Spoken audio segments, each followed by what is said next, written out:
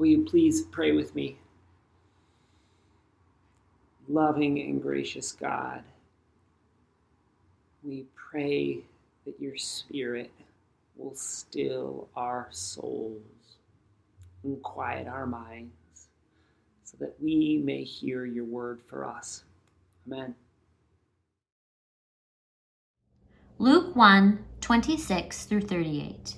When Elizabeth was 6 months pregnant, God sent the angel Gabriel to Nazareth, a city in Galilee, to a virgin who was engaged to a man named Joseph, a descendant of David's house. The virgin's name was Mary. When the angel came to her, he said, "Rejoice, favored one!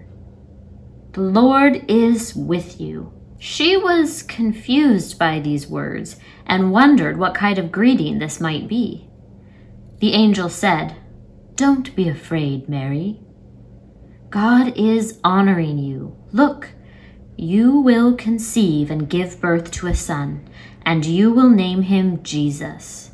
He will be great, and he will be called the Son of the Most High. The Lord God will give him the throne of David, his father. He will rule over Jacob's house forever, and there will be no end to his kingdom." Then Mary said to the angel, "How will this happen, since I haven't had sexual relations with a man?" The angel replied, "The Holy Spirit will come over you, and the power of the Most High will overshadow you. Therefore, the one who is to be born will be holy.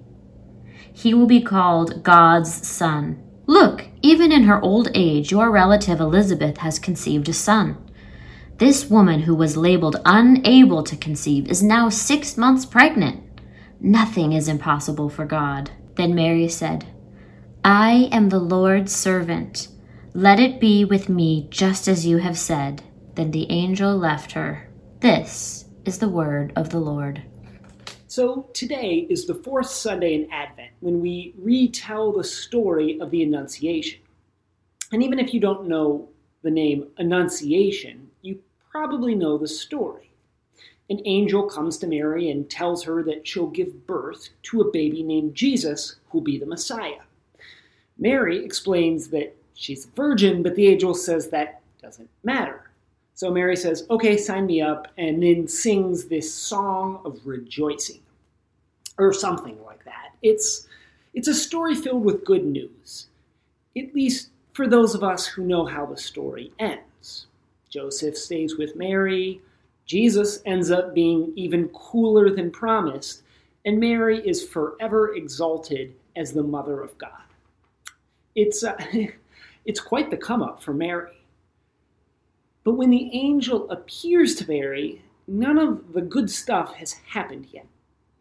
I mean, sure, Mary has learned that she's greatly favored by God, but no one else knows it.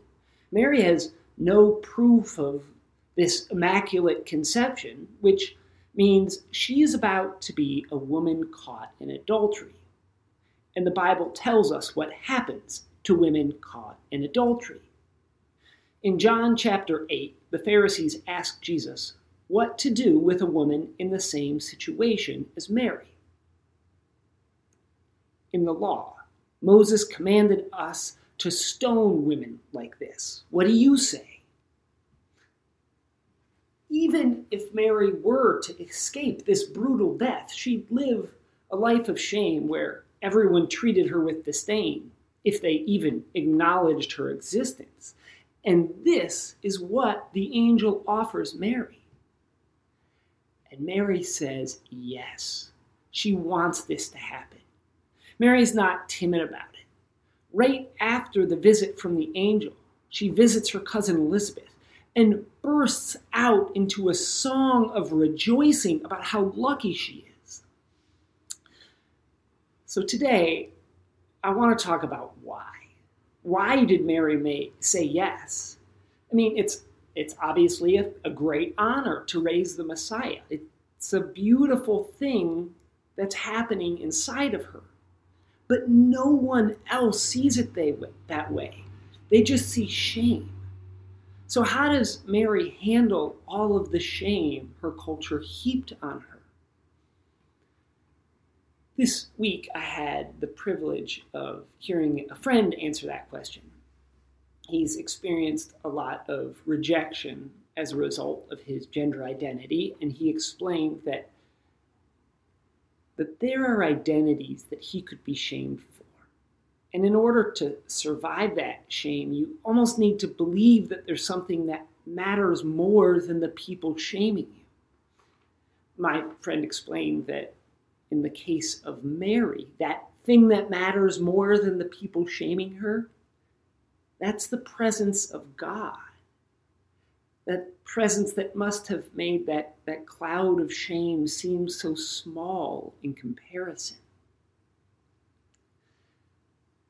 The first thing the angel tells Mary is, rejoice, favored one.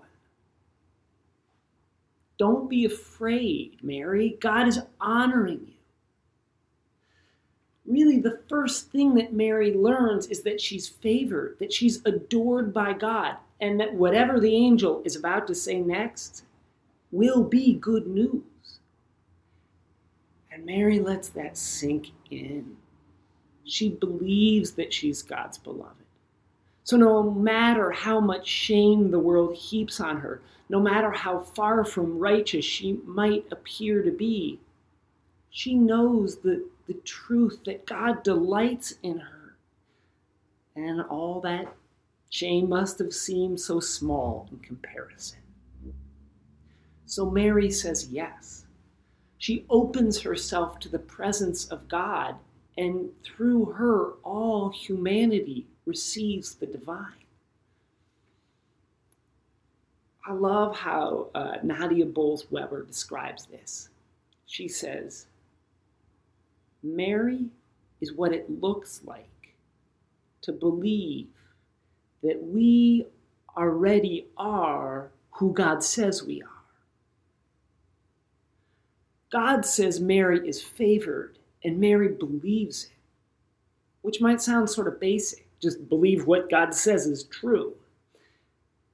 But it becomes much harder when God says we are precious and beloved and worthy of love, just as we are right now. I think many of us operate on the belief that some part of us is holy and beloved, but not all of us. Those beautiful words from God must describe some future state we have yet to attain. Because deep inside of us is a stew of doubts and insecurities that make us feel insufficient and flawed. Right? And there's so much in the world around us that reinforces our sense of inadequacy and causes us to believe that we are someone other than who God says we are. For example,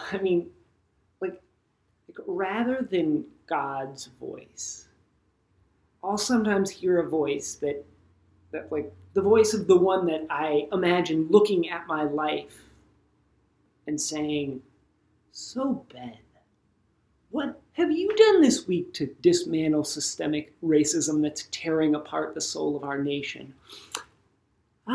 Sit at home in your cushy house and watch Netflix. Well done, good and faithful servant.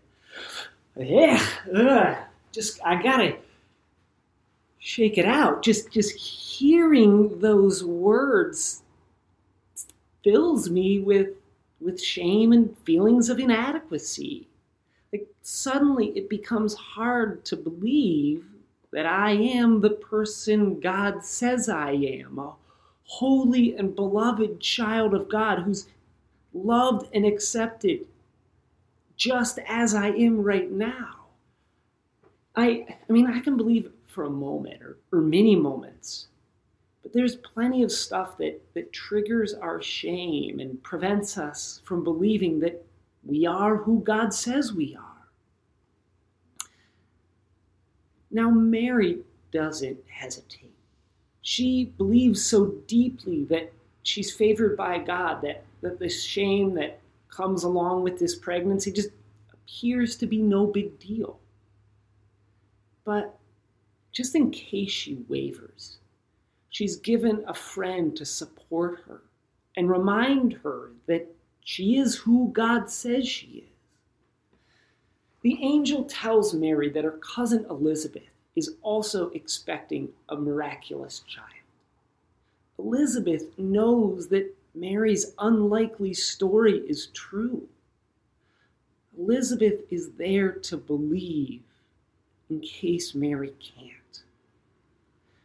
And I think that's the role of our church, of the church in our lives, to be a community of people who support us and believe for us when we can't believe ourselves.